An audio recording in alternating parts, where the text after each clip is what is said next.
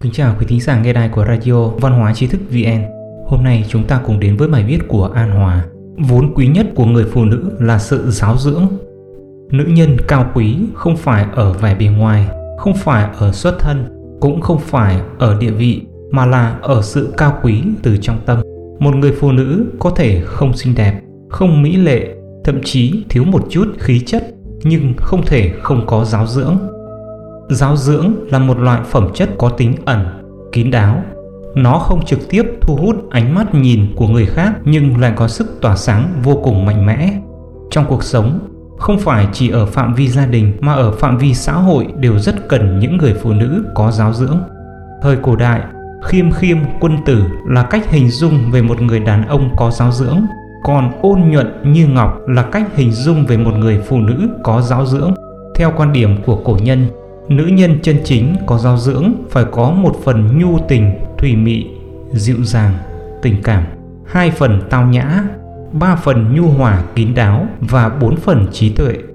Nhu tình của người phụ nữ đến từ tình yêu thương, sự thiện giải ý nguyện của người khác, cảm thụ được tâm ý của người khác. Người phụ nữ nhu tình giống như nước vậy, có thể giúp cho cây cối sinh trưởng tươi tốt mà lại không một chút đòi hỏi sự báo đáp. Tao nhã của người phụ nữ đến từ sự khoan dung, tự tin, sự thống nhất giữa vẻ đẹp nội tâm bên trong và dung mạo bên ngoài.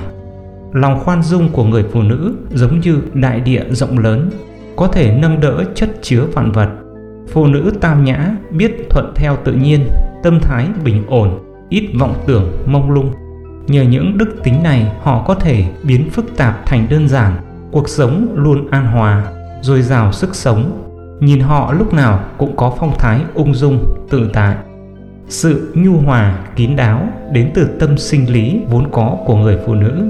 Phụ nữ vốn mang tính âm nên luôn ẩn mình mà không lộ liễu. Trước hết, nó thể hiện về mặt trang phục. Trang phục của người phụ nữ nhất định không nên quá hở hang, tốt nhất là kín đáo. Đàn ông đối ứng với trời, phụ nữ đối ứng với đất. Người phụ nữ có thể ẩn mình là người phụ nữ có nội tâm vững vàng, thận trọng và rất sâu sắc. Trí tuệ của người phụ nữ đến từ học tập, thể ngộ của bản thân, sự tu dưỡng không ngừng, không mệt mỏi mà có được.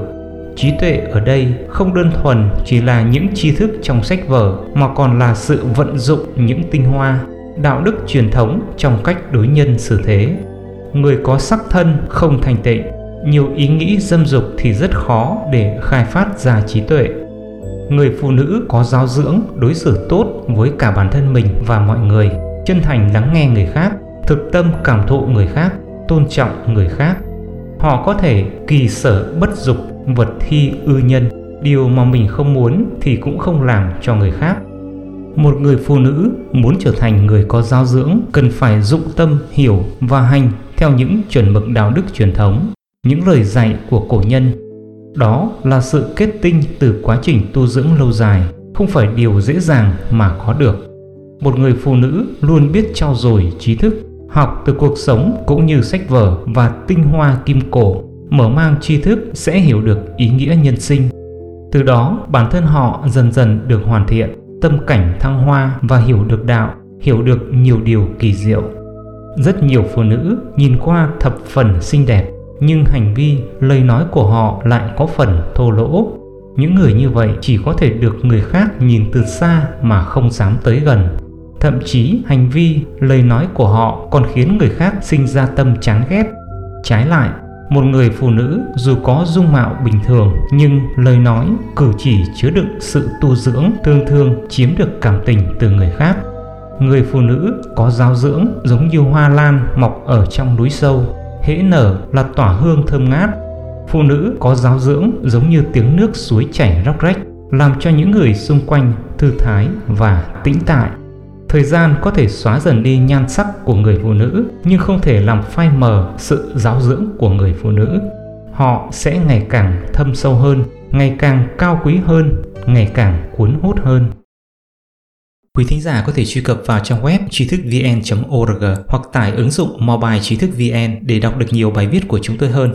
Một lần nữa, xin cảm ơn quý vị đã đồng hành cùng Tri thức VN. Đừng quên nhấn subscribe, đăng ký kênh của chúng tôi và để lại bình luận ở bên dưới. Xin chào và hẹn gặp lại.